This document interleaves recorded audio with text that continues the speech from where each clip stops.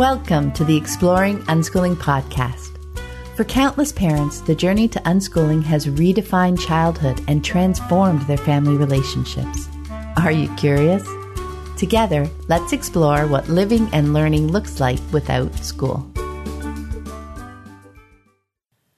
Hi, everyone. So a few weeks ago, I happened to notice that the first episode of the podcast went live on January 10th, 2016. And that makes Exploring Unschooling 5 years old this week. And that seems like a milestone worth marking. And how to do that? Definitely by digging into this rich treasure trove of unschooling stories and highlighting a few of the many beautiful nuggets of wisdom that guests have shared over these 5 years. It's been such a treat to revisit episodes as I gathered and organized this lovely collection, and I ended up with 4 distinct sections: parenting, seeing learning in action, making our world bigger, and the ubiquitous question of college. I imagine it surprises no one at this point that the flow of these sections aligns pretty closely with our unschooling journey, because that's my jam. So let's get started. First up, let's look at parenting. Once we have kids, parenting becomes one of the jobs on our plate, and we want to be good at it. That makes sense, right?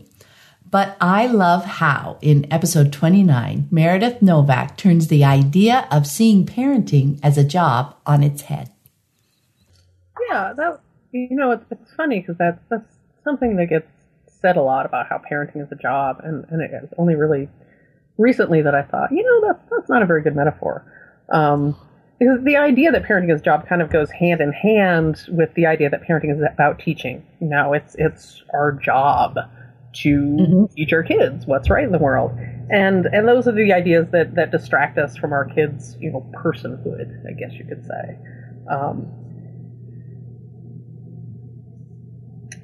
Unschooling reconceptualizes the whole parent-child relationship as a relationship first and foremost. And that changes so many things. I mean, imagine just for a second if you were to describe having a baby in terms of getting a new best friend as opposed to starting a new job. How does that change your whole attitude about this other person? And naturally, you want to do right by your new best friend. Right? You want to be a good friend. You want this friendship to be a strong and healthy one that you can value your whole life long, even knowing that people grow and change and that different people bring different things to relationships. Right? That all feels really, really different than trying to figure out how many diaper changes until your new employee will be ready to take out the trash without supervision. Bam. That job-like focus encourages us to look at things like productivity and to get to the next milestone as quickly as possible, because our kids are a reflection of us and how good we are at parenting, right? That's certainly the conventional way of looking at it. That image of trying to figure out how many diaper changes until your new employee will be ready to take out the trash without supervision is so powerful to me. When you put it that way, it seems crystal clear that our children are not our employees. Instead, we can bring our relationship with our child to the forefront. We can focus on cultivating a strong and healthy relationship that lasts a lifetime. If this is where you are on your journey and you'd like to dive deeper, check out the book, The Gardener and the Carpenter: What the New Science of Child Development Tells Us About the Relationship Between Parents and Children, by Alison Gopnik. And you can listen to Emma Marie Ford and I talk about the book in detail in episode 81. It doesn't even mention unschooling specifically, but it beautifully explains the challenges of approaching parenting as a job, aka the carpenter. Carpenter parents are working with a goal of producing a particular kind of adult. They are essentially trying to shape their child into a final product that fits with the vision they had in mind to begin with. So for them, parenting is about control.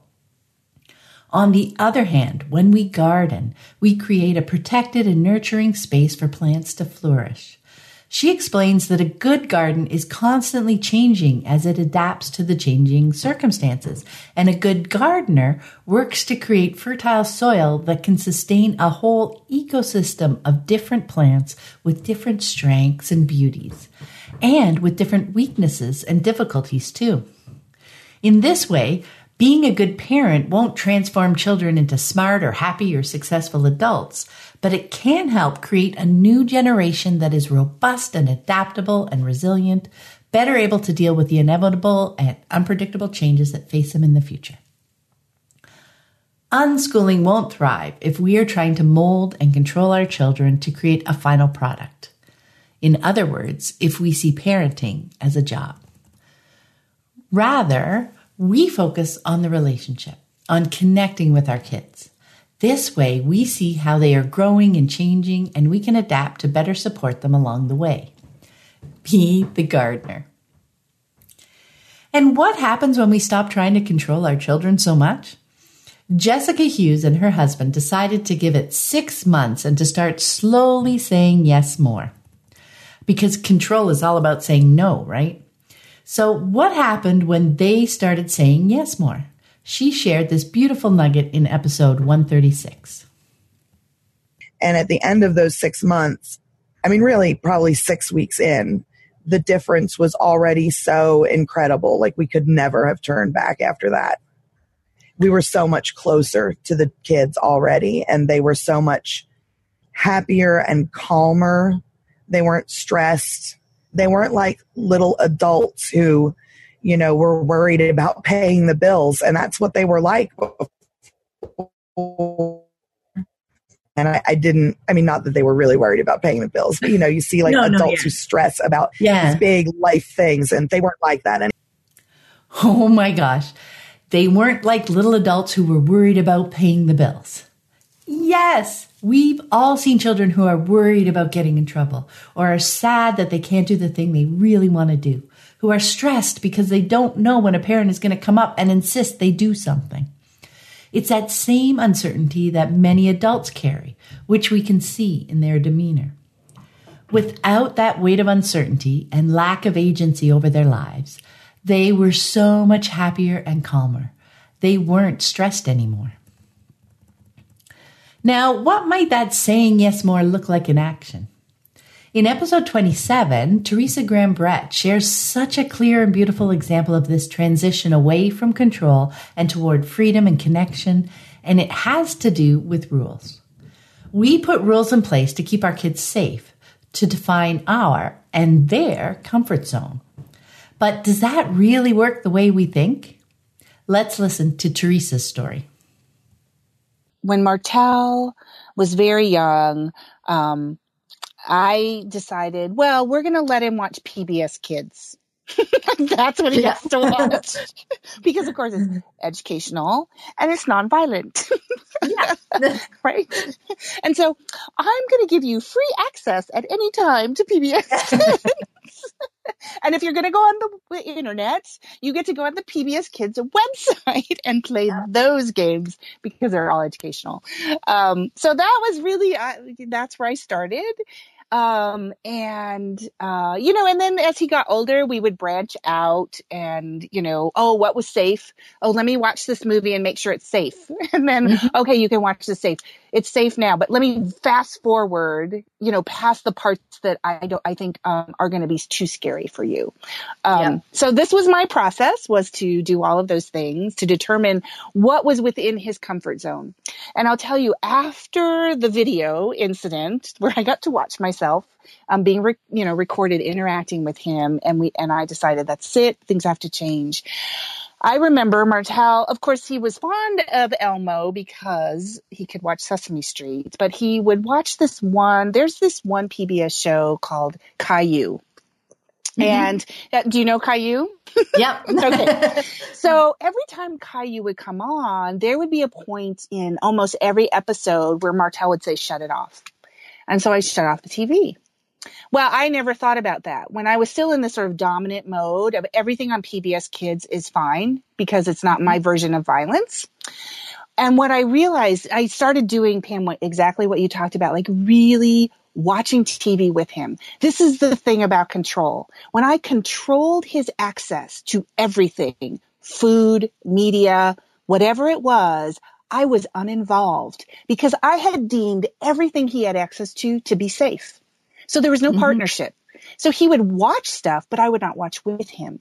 That was, in some ways, if I think about that control responsibility dynamic that we talked about earlier, like I had abdicated my responsibility because I had controlled the environment. Yeah. And so what I did was when I started to just dive in and say, I'm not controlling anything, I started watching with him. I observed him, exactly what you just said. I started really paying attention to who is he, not my version of who he is, but who is he really? And what I noticed in that show, Caillou, is that whenever Caillou always, quote unquote, gets in trouble at some point in the show, which I'd never paid attention to. And then when he starts to get in trouble, a parent then chides him. Or somehow, the parent or the teacher is stepping in to correct Caillou. Every point when that started to happen, when he was watching that show, he shut it off. He wanted me to shut it off because he couldn't watch that sort of maybe emotional violence being imparted on the child. So it was fascinating to me that his self-regulation was occurring, and the violence that I thought was violence, because of course I was perpetuating that violence on him, the emotional violence of control, he already saw it. And that blew my mind. Blew my mind, Pam. Because I was like, wow, what did I refuse to see before that I can now see?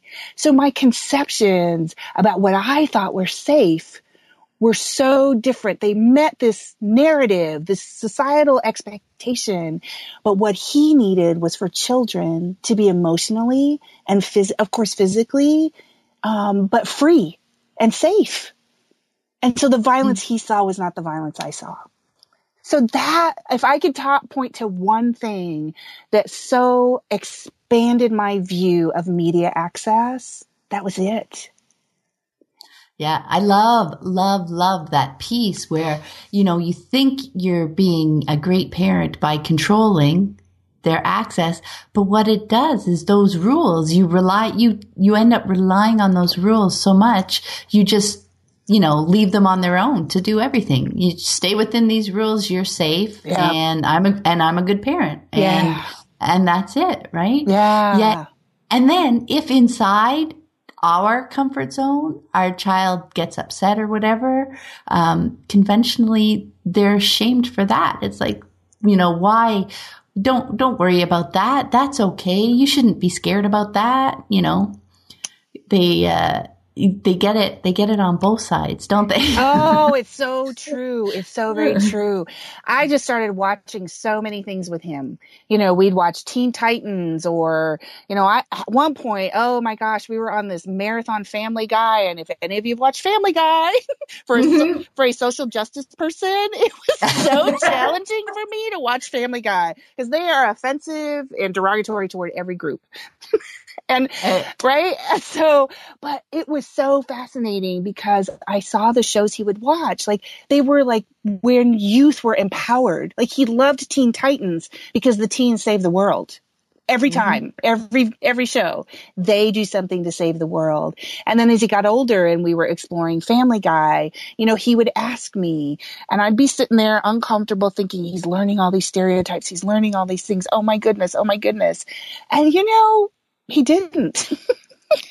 He didn't pick those things up. Does he internalize stereotypes? We all do. Of course, there was a degree to which that happened, but we could critically talk. We could talk about it. Oh, what did you think of that? What are you seeing? Not in a way for me to manipulate him to believe what I believe, but as a way to understand his experience with that media and that show or that video game, like to just be in it with him changed how I saw his world and opened it up. And then it paved the way for me to do it with Grayson. I talk a lot about Martell because Martell was the first. He sort of helped me through it. That's a brilliant insight, right? It gave me goosebumps when we were talking, and every time I've read it since. When I controlled his access to everything, food, media, whatever it was, I was uninvolved because I had deemed everything he had access to be safe. So there was no partnership. No partnership, no connection, no observing and adapting the environment so it works better for him. After choosing to drop the rules, the control, and instead join him as he watched what he was interested in, what he was capable of blew her mind. As she said, to just be in it with him changed how I saw his world and opened it up. Being with him opened up his world. And remember that bit for later. The challenge that often bubbles up now is how much time it takes to be with our kids, watching shows with them, playing games, hanging out. And if we aren't using rules and control, it can take longer to move through challenges. But that's a choice too. How do you want to invest your time and energy as a parent? Jan Fortune shared this insight in episode 111. I can remember one day somebody saying to me after I'd spent a long time with one of my children negotiating a decision that they needed to make.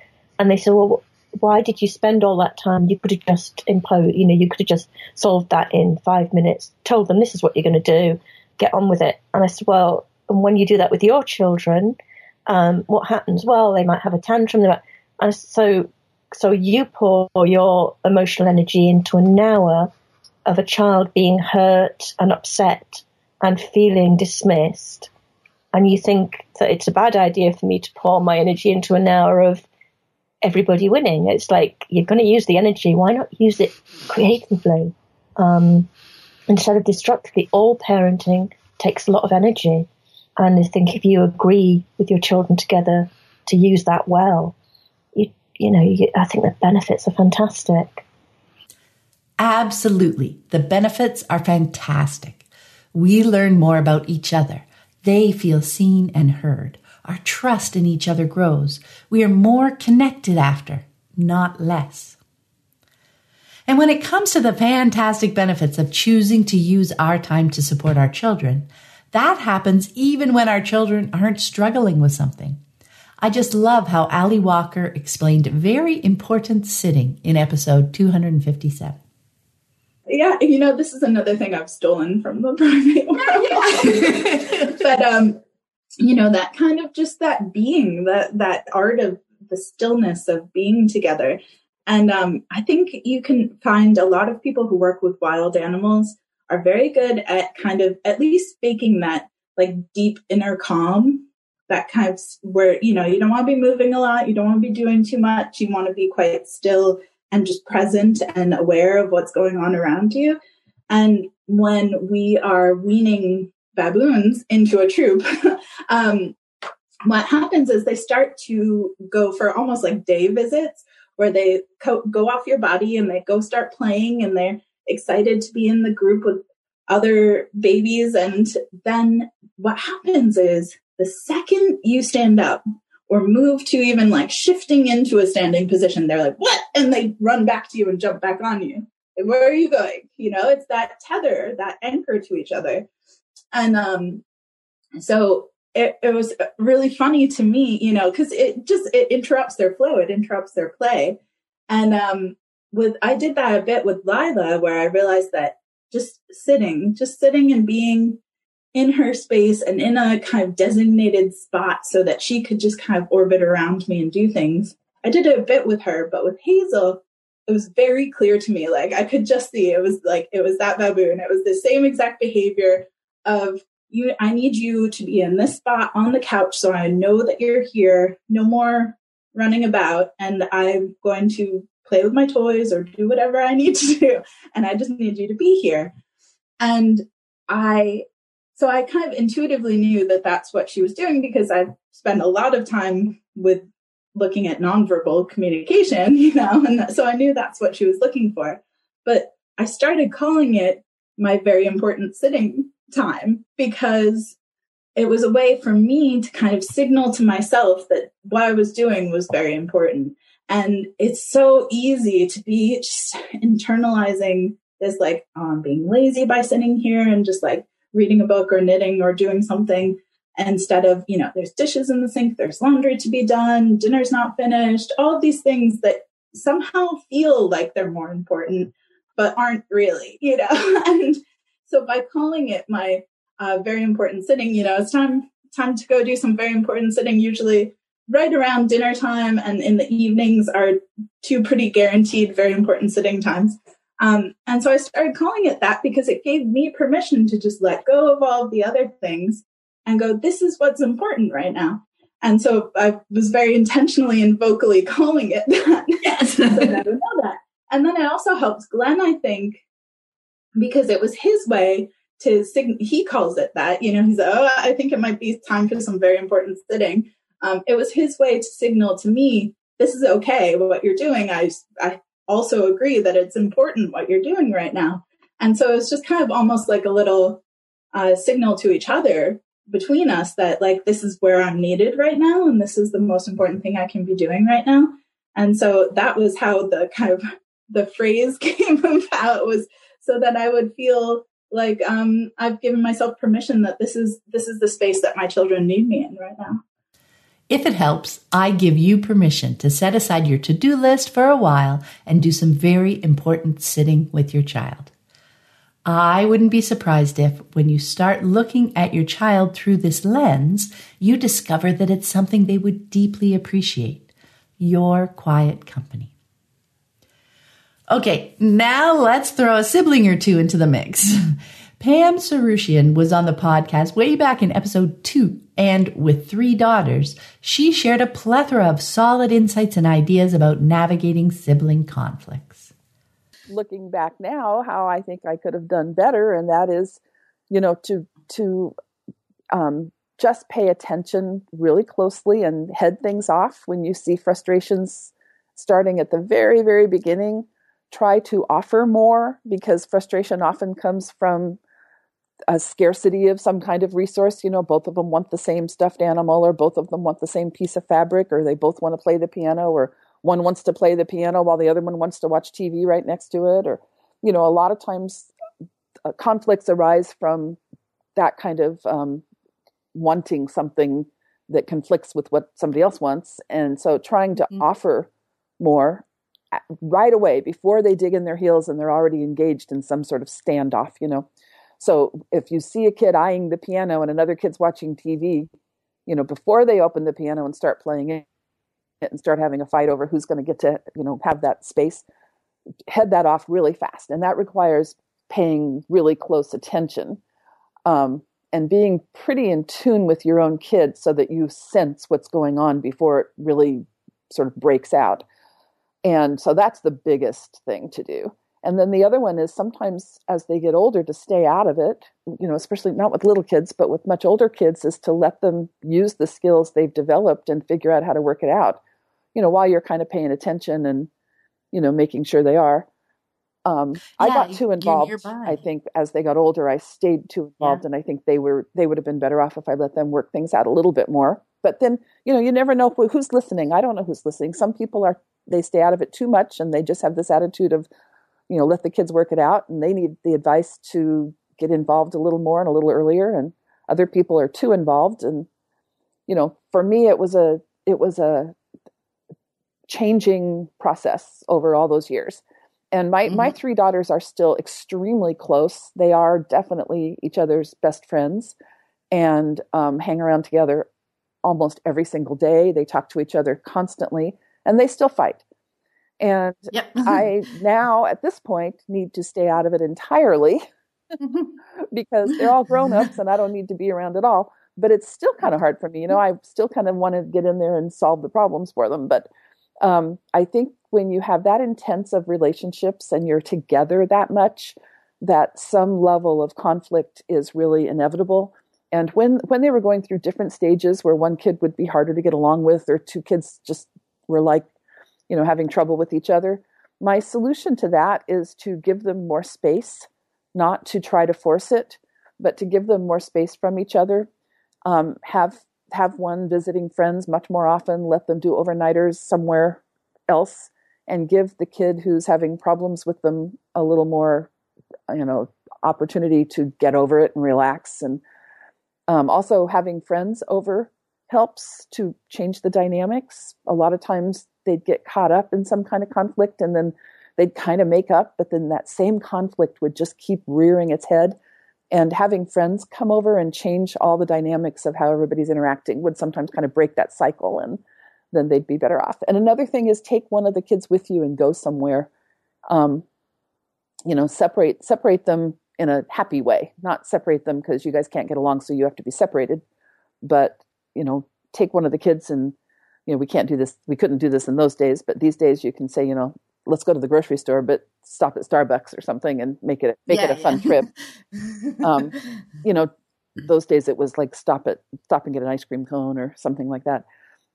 So that the kids could have breathing space from each other, and having more space even in your house helps a lot, I think, because if they have their own space they can retreat to that really just is theirs and that the other kids can't go in and just interrupt them, I think that can really, really help. I have two pretty outgoing extroverted kids and one very introverted, and for her to have her own space was really critical in everybody getting along because she needed downtime way more than the other two did. So she needed to be able to get in there and, relax and just be on her own sometimes for hours. Yeah, I found that to be a really important thing here as well. I think we've got 2 out of 3 that are quite introverted, and just to be able to say, this is enough, not even out loud, but just to realize for themselves, this is kind of enough, and have a place that they can go to recoup themselves. The other thing I wanted to point out, because I thought what you were sharing was great. I found the same thing when you don't know how much support they might need, and it's different for each child too. Sometimes they want lots of your support. Sometimes they prefer to back off. For me, what helped the most really was just looking to them to see what their reactions were. Yep. Like you said, some people may be needing one kind of advice and somebody else the opposite. It boils down to, looking at your own child and yourself and figuring out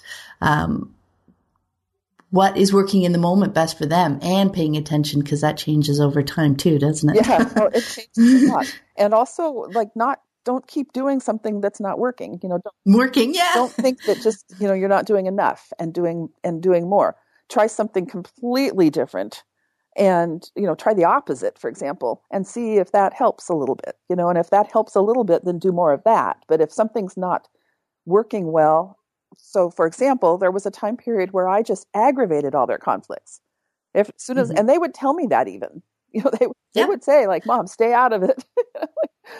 So 2 things there. Yes, take their word for it, and if it's not working, stop doing it and figure out some other alternative. And also, I guess the other one is to not think too much in terms of black and white. It's not one thing or the other. It's try a little bit and see how it works, and then try something else. But, make small changes are okay. Just make a little change to how your reactions are, and just make a little change to anything and watch them and see how that works, see if that leads to, anything slightly better.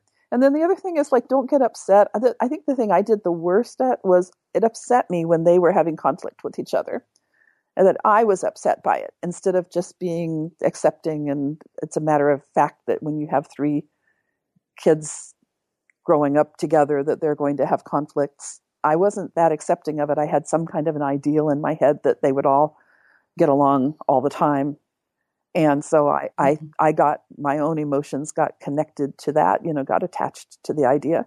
And that's just not realistic. And so if the parents can just stay calm and confident that even the kids might be screaming horrible things at each other, because they're kids or teens or whatever. And, they can say really awful things sometimes, they don't have the same meaning to them that they do necessarily to us. And so a kid turns around and screams at another kid, I wish you were dead. Totally freaks out the parents to hear that kind of thing. But that's not the same for them. It's just an expression of I have these extreme, strong emotions that I don't know what to do with. And I'm so angry and I'm trying to say the worst possible thing I can think of to say. And if the parents can hear that kind of thing without getting their own emotions caught up, then they can help them a lot more, help them resolve the problems. But, if you immediately react to that and start going, don't say that kind of thing, it's so awful, or, get your own emotions involved, then you're part of the problem too. So, kind of keep some perspective, remember they're kids.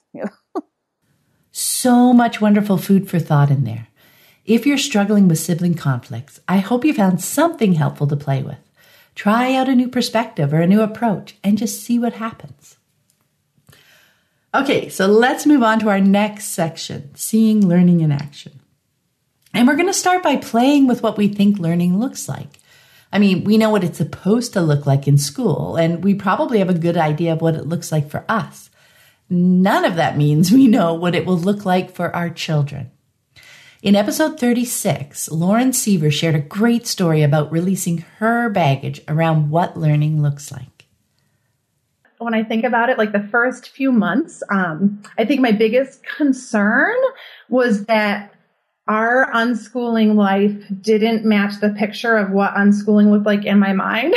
So I had these unschooling fantasies, like what my own personal unschooling path would have looked like if I were unschooled as a child. And I'm one of those people who throws themselves into whatever they're learning. So when I was a kid, I was into pioneer days and, the mid 1800s and westward expansion.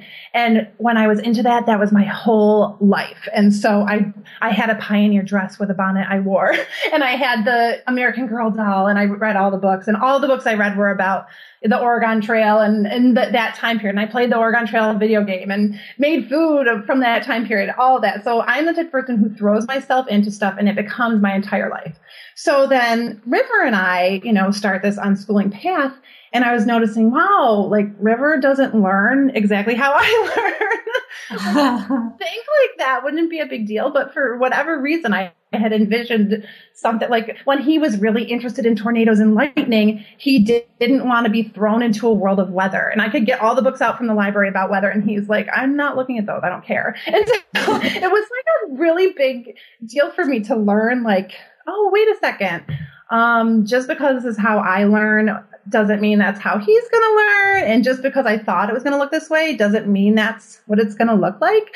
And so I think just letting go of expectations was so huge for me to be able to really relish what was actually happening in our unschooling lives. So letting go of those shoulds and just being there and actually witnessing what was happening was what helped me to see, oh my God, he's learning so much. And look at the way he does it. It's so fascinating, and what he's interested in. And so that was big for me. So I don't know if it's as much fear as it is just letting go of baggage. I think that's kind of a key piece in my unschooling experience and in our unschooling experience, me letting go of baggage.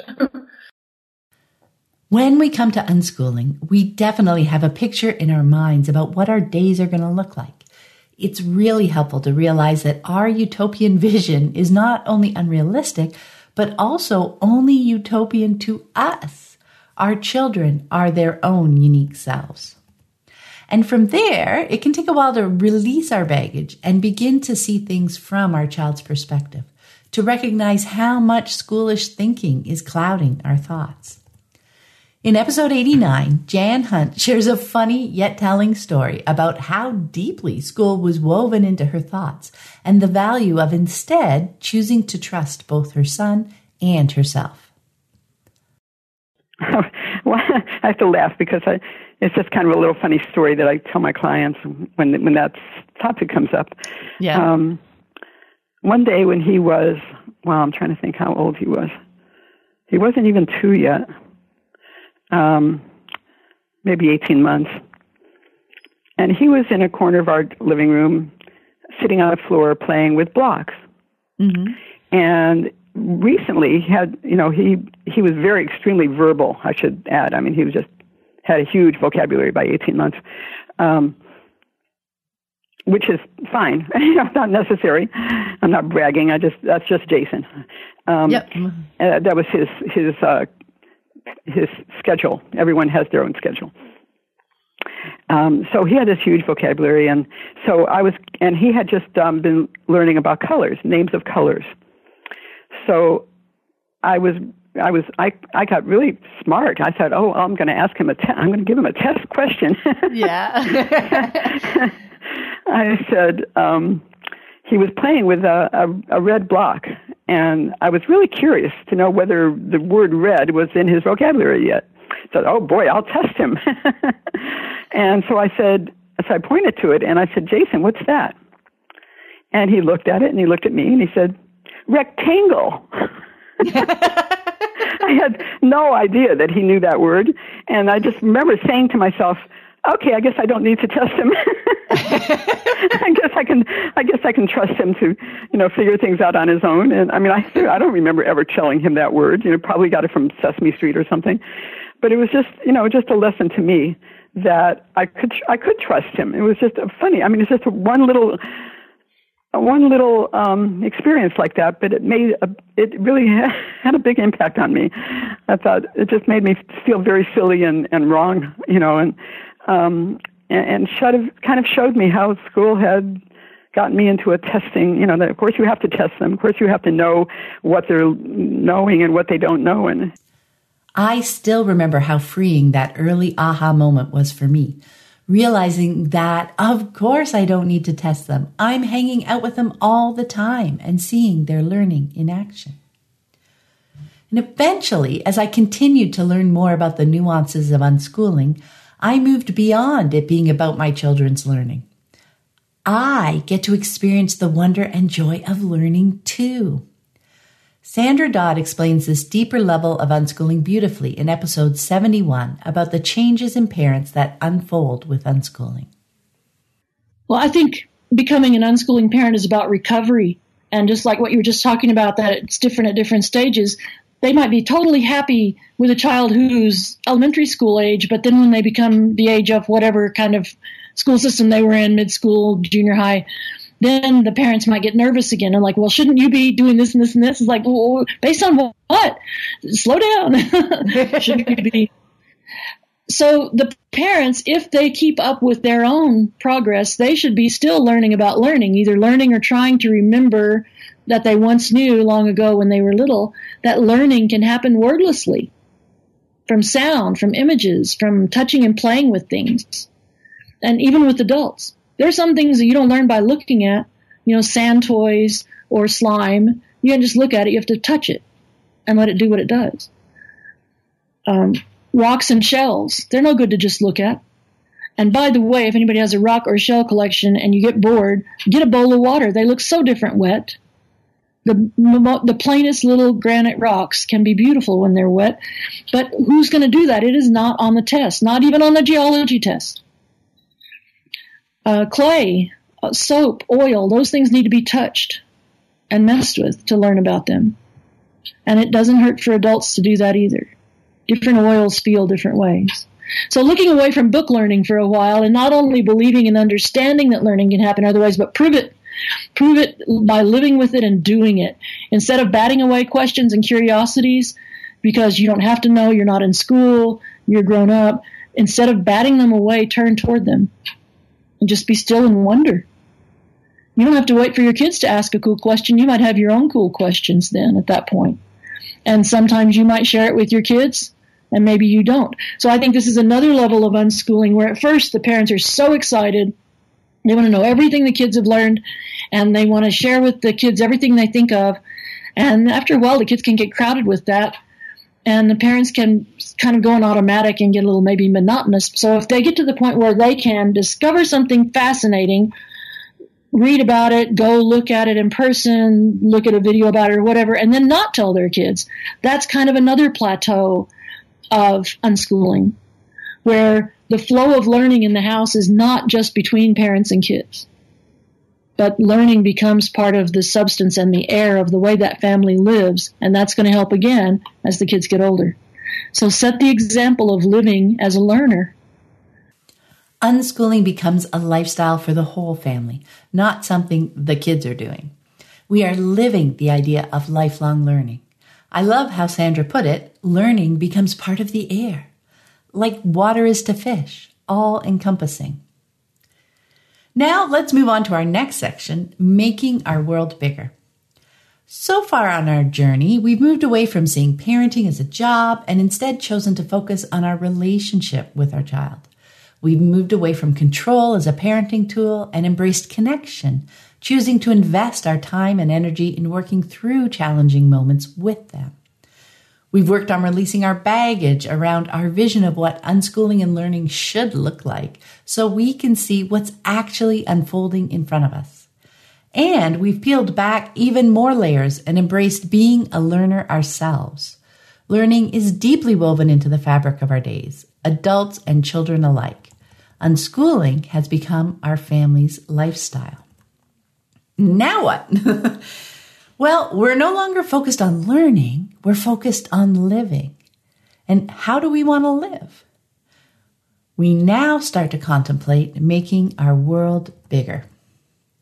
This doesn't mean going out into the world more, unless, of course, that's what your family loves. It's more subtle than that. And in last week's episode, number 258, Anna shared this nugget of wisdom that fits beautifully right here. Learning the language of our children's lives. How that starts by joining them in their activities. And we have so much fun talking about how that can make our world bigger. And I think families starting out can get frustrated thinking, well, we don't have these connected relationships that you're talking about. And so often, I think this is the issue.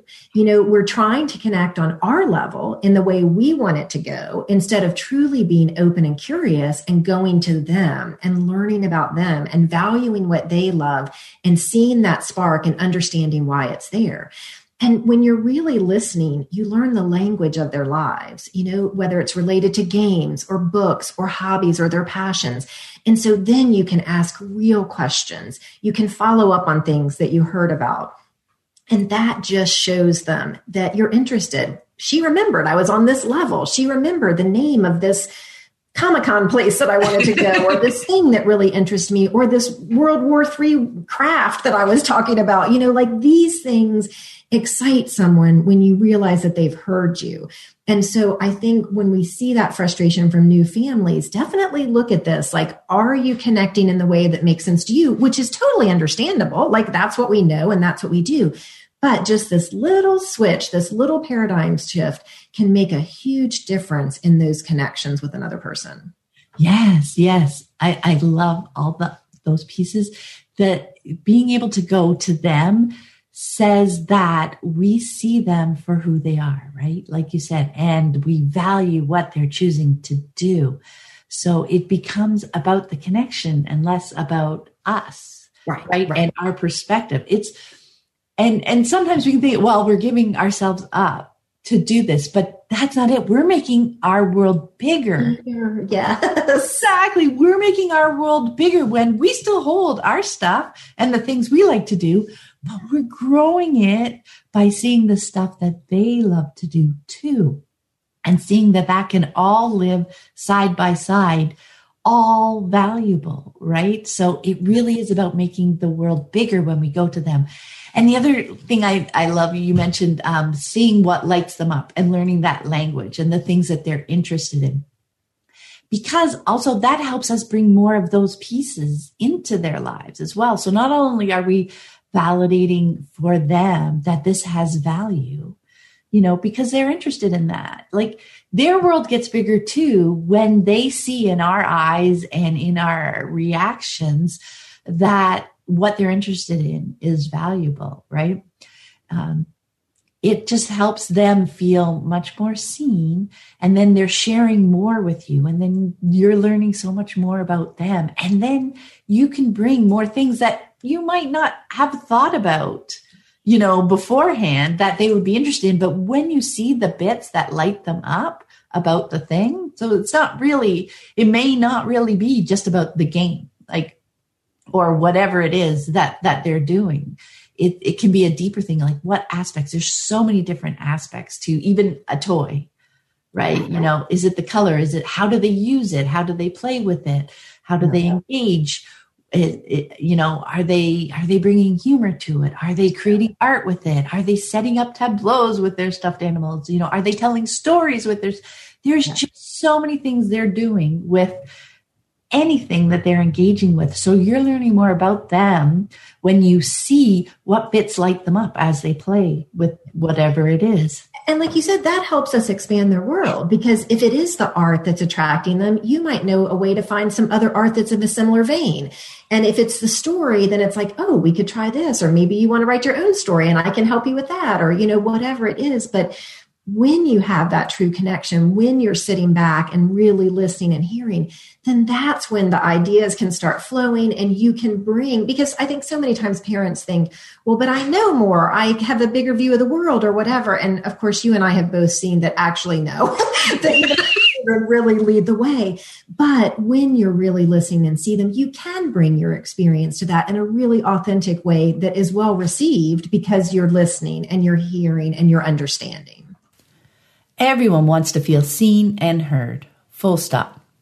When we can meet our children where they are and steep in their joy and excitement as they follow their interests, they see that joy reflected back. They feel understood. They learn to trust themselves. In those feelings of safety and security, they are open to expanding their web of connections, to exploring more bits of the world. And why do we want to make our world bigger? Well, as Jeremy Stewart shares in episode 154, the tendency is for things to get narrower and narrower because it's comfortable there. I think, as we sort of go through this journey of life, things tend to get narrower and narrower and narrower, or they can, like we're forced into these little funnels. Yeah. And to me, the challenge is to break that funnel down and actually get bigger and bigger and bigger and bigger and let more and more and more in. Let more of the world in, not less. The more of the world you let in, the richer your life becomes.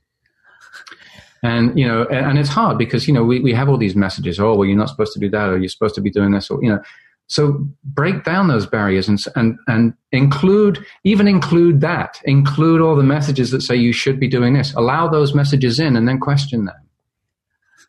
Brilliant. Right? Yeah. So don't try to push them away. Yeah. Because I think that actually funnels you and gets you even more narrow-minded. It does, because you're trying to ignore. So society or this person or my parents or whoever it is saying, oh, your kids should go to school. Okay. Well, let's allow that in. Mm-hmm. Allow that discontent in and sit with that. And now just expand it and make your container bigger. Right? So that now you've got room for those things in there too. And you keep making your container bigger and more stuff comes in and you make your container even bigger. And I think that's the journey of unschooling, is just allowing as much of the world in as possible and seeing what works and discarding what doesn't, but at least allowing it all to kind of percolate together in one big pot. Because you're building your view of the world, right? And you learn so much more and you make stronger connections that make more sense to you when all the bits of the world are in there to consider, rather than just having this narrow focus. And like back to when we were talking about the questions that you were asking for self-taught, right? It's like, if you don't consider those, if you feel like that's a failure and you're trying to avoid that, you're not, you're like you said, you're just narrowing your experience. You're narrowing your view of the world. And not only does that not do yourself a service, because you're not learning, you're totally focused, but the energy that it takes eventually to try and keep all that noise or all those other voices out, because you're going to have to do that forever. Whereas if you open up your world and you connect that and you figure out, why they think that, and you understand where they're coming from, you understand how that makes sense to them, and you understand why it doesn't make sense for you, then right. Live in the world with all of it, right? Right. I mean, I think you said something really great there about, the energy that it takes to resist and to push away these things that don't fit, or that are sort of encroaching upon our worldview or whatever. It takes so much energy that you end up robbing yourself of that creative spirit that we talked about, that igniting that spirit, that we all have in us. And so it gets snuffed out. Yeah. And then your life is tiny, because it's like, oh, well, I don't want to push this away and push that away. It's like, no, invite all of it in. Just keep making the container bigger. Because, we all have the potential for just vast amounts of compassion and empathy, and but we don't use it. We want to separate ourselves, or they're different from us, or this is that.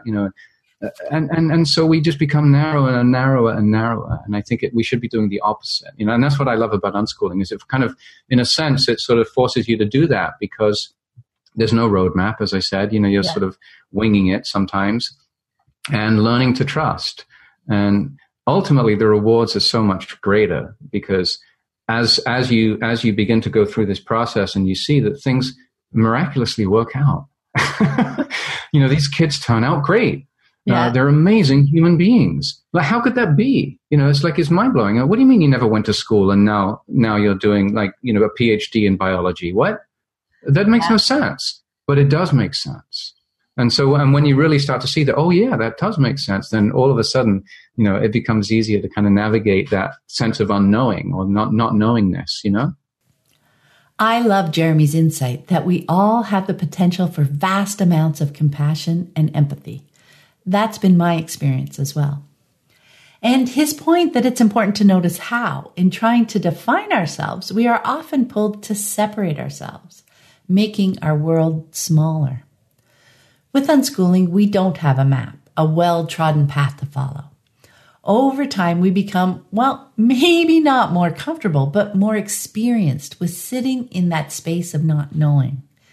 We don't need to run away from discomfort. Instead, we try things out and see what happens. We tweak things and try again.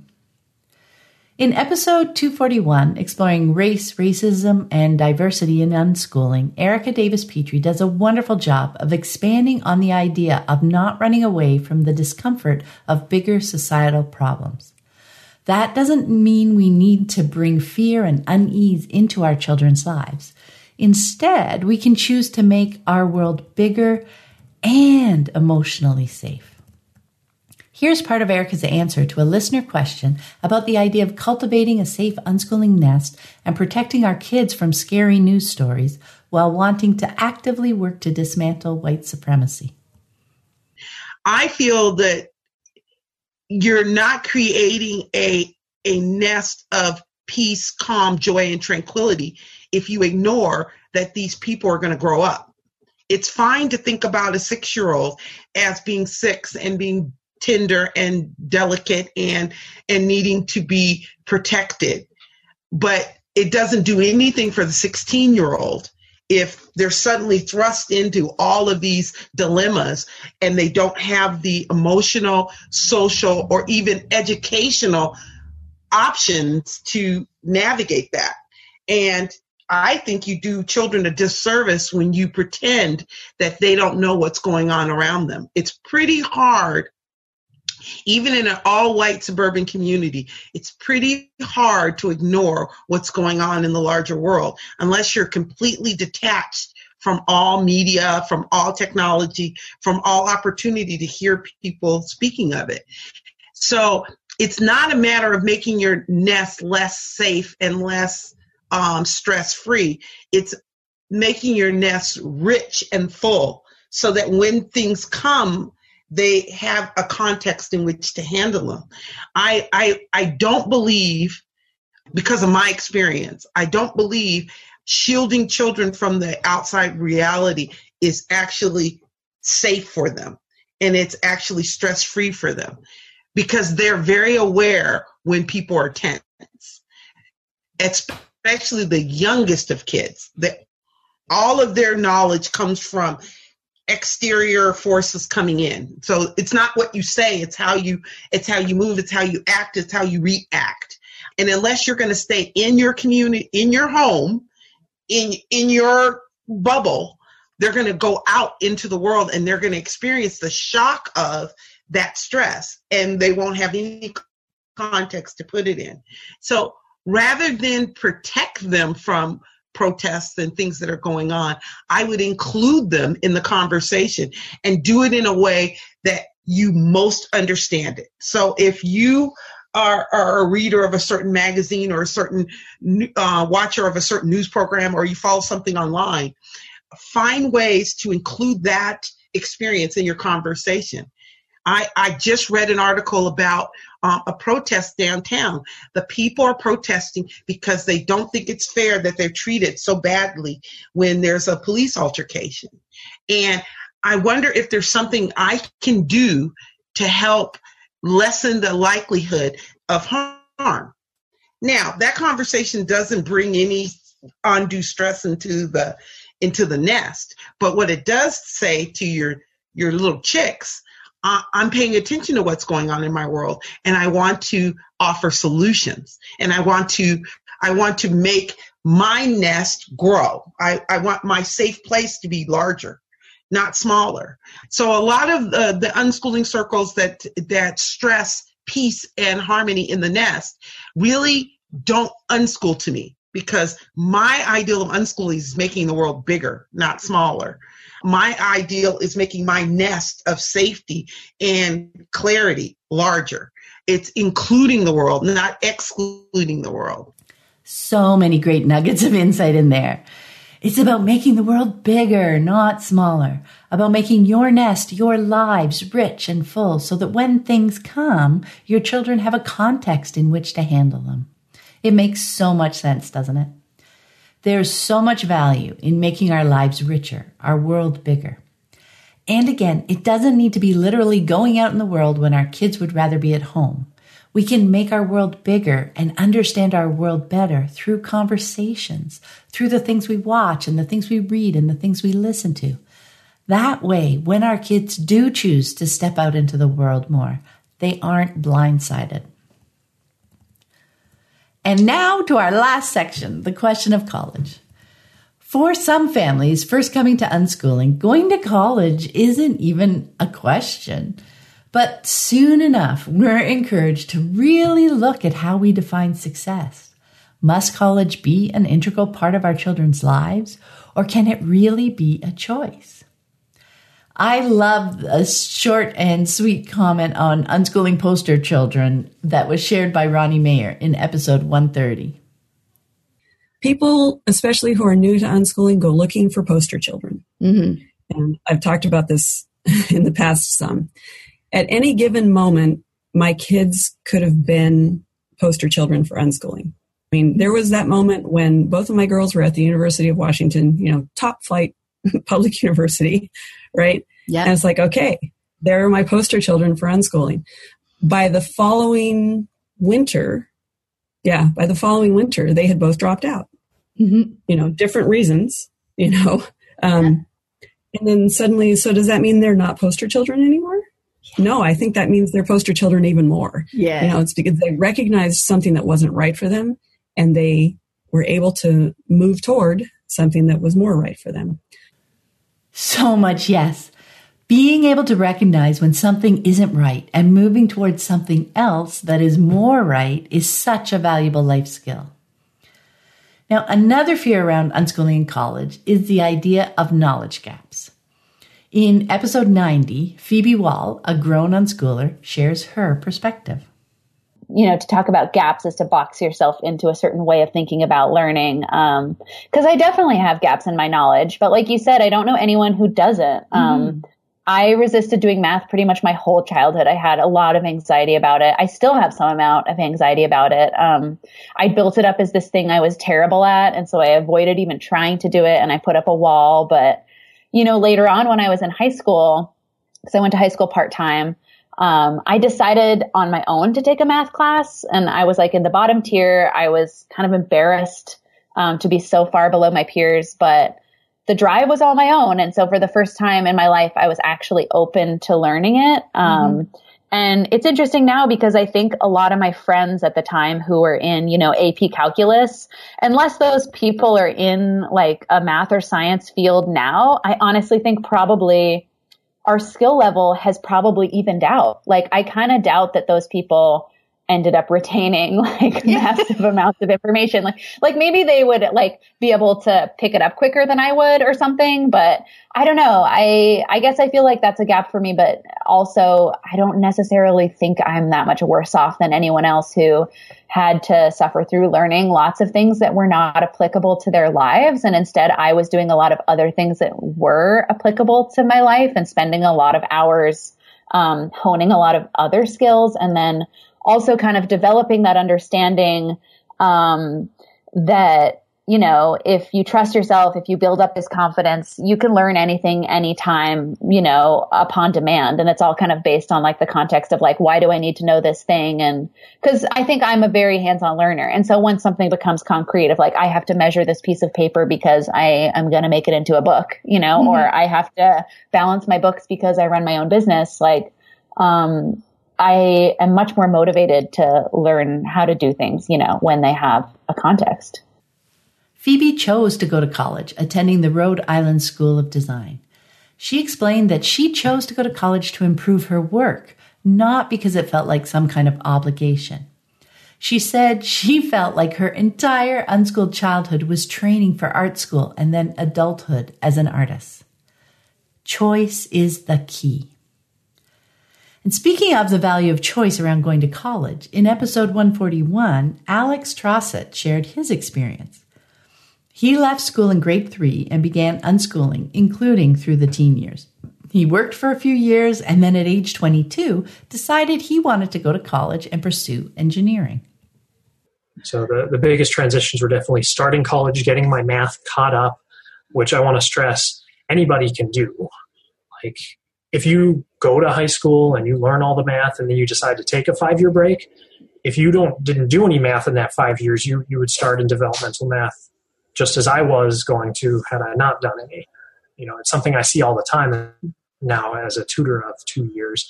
And also, if no matter what situation you're in, you can go and you can catch up. Like there's no reason you can't learn what was taught in high school faster and more efficiently for yourself, because you can cater to your own learning style. You can cater to, you know, your schedule, and you're also catering to your own interests. You're doing it because you have a goal you want to accomplish. You can do it so much more efficiently, and you're going to retain it better than somebody who's learning it because they're told they have to learn it. Alec hadn't done any formal math since he left school in grade 3. He knew he could just start by taking the developmental math class, but he decided to see if he could test out of that. He chose to spend about 4 hours a day working his way through math videos online at Khan Academy, and after about 2 months, he wrote the placement test, passed, and was able to start in the pre-calculus class. And it turns out he fell in love with math, changed his major, and is now in grad school working toward his doctorate in math. He shared lots of details about his journey if you want to check out our conversation. At college age, comparing schooled and unschooled kids' knowledge is comparing apples and oranges. While schooled kids have learned the standardized curriculum, unschooled kids have had their unique life experience, and they've grown their own web of knowledge. What's so valuable to realize is that unschooling teens haven't been doing nothing while their high school counterparts were busy with classes. They were busy learning other things that mattered to them. Just because they weren't things that could be used to check off these particular math boxes doesn't mean it was time wasted. With a lifelong view of learning, there is no ahead or behind. There is stuff you know and stuff you want to learn, regardless of age. When Alec wanted to learn math, he did. And as he explained, he did it so much more efficiently because it was something he wanted to do. His choice and the resulting intrinsic motivation was the key. If they're interested in college at whatever age, they'll start learning that stuff. Maybe they prep on their own. Maybe they take remedial classes. They're only remedial based on a conventional school kid timetable. We are not unschooling to specifically get the school body of knowledge. Katie Patterson is another grown unschooler who spent her teen years deeply involved in other things that mattered to her. Her mom, Sue Patterson, and I talked about the teen years in episode 166, and here's how she described Katie's experience when she chose to go to college.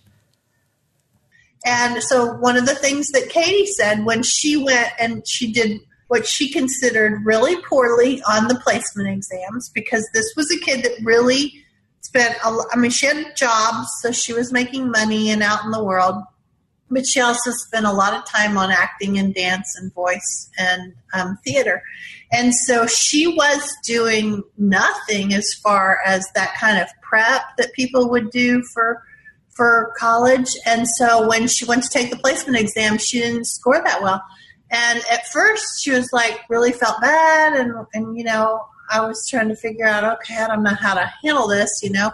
And so we went back the next year and the counselor said, you know, you can just take the classes. You don't even have to retake the test.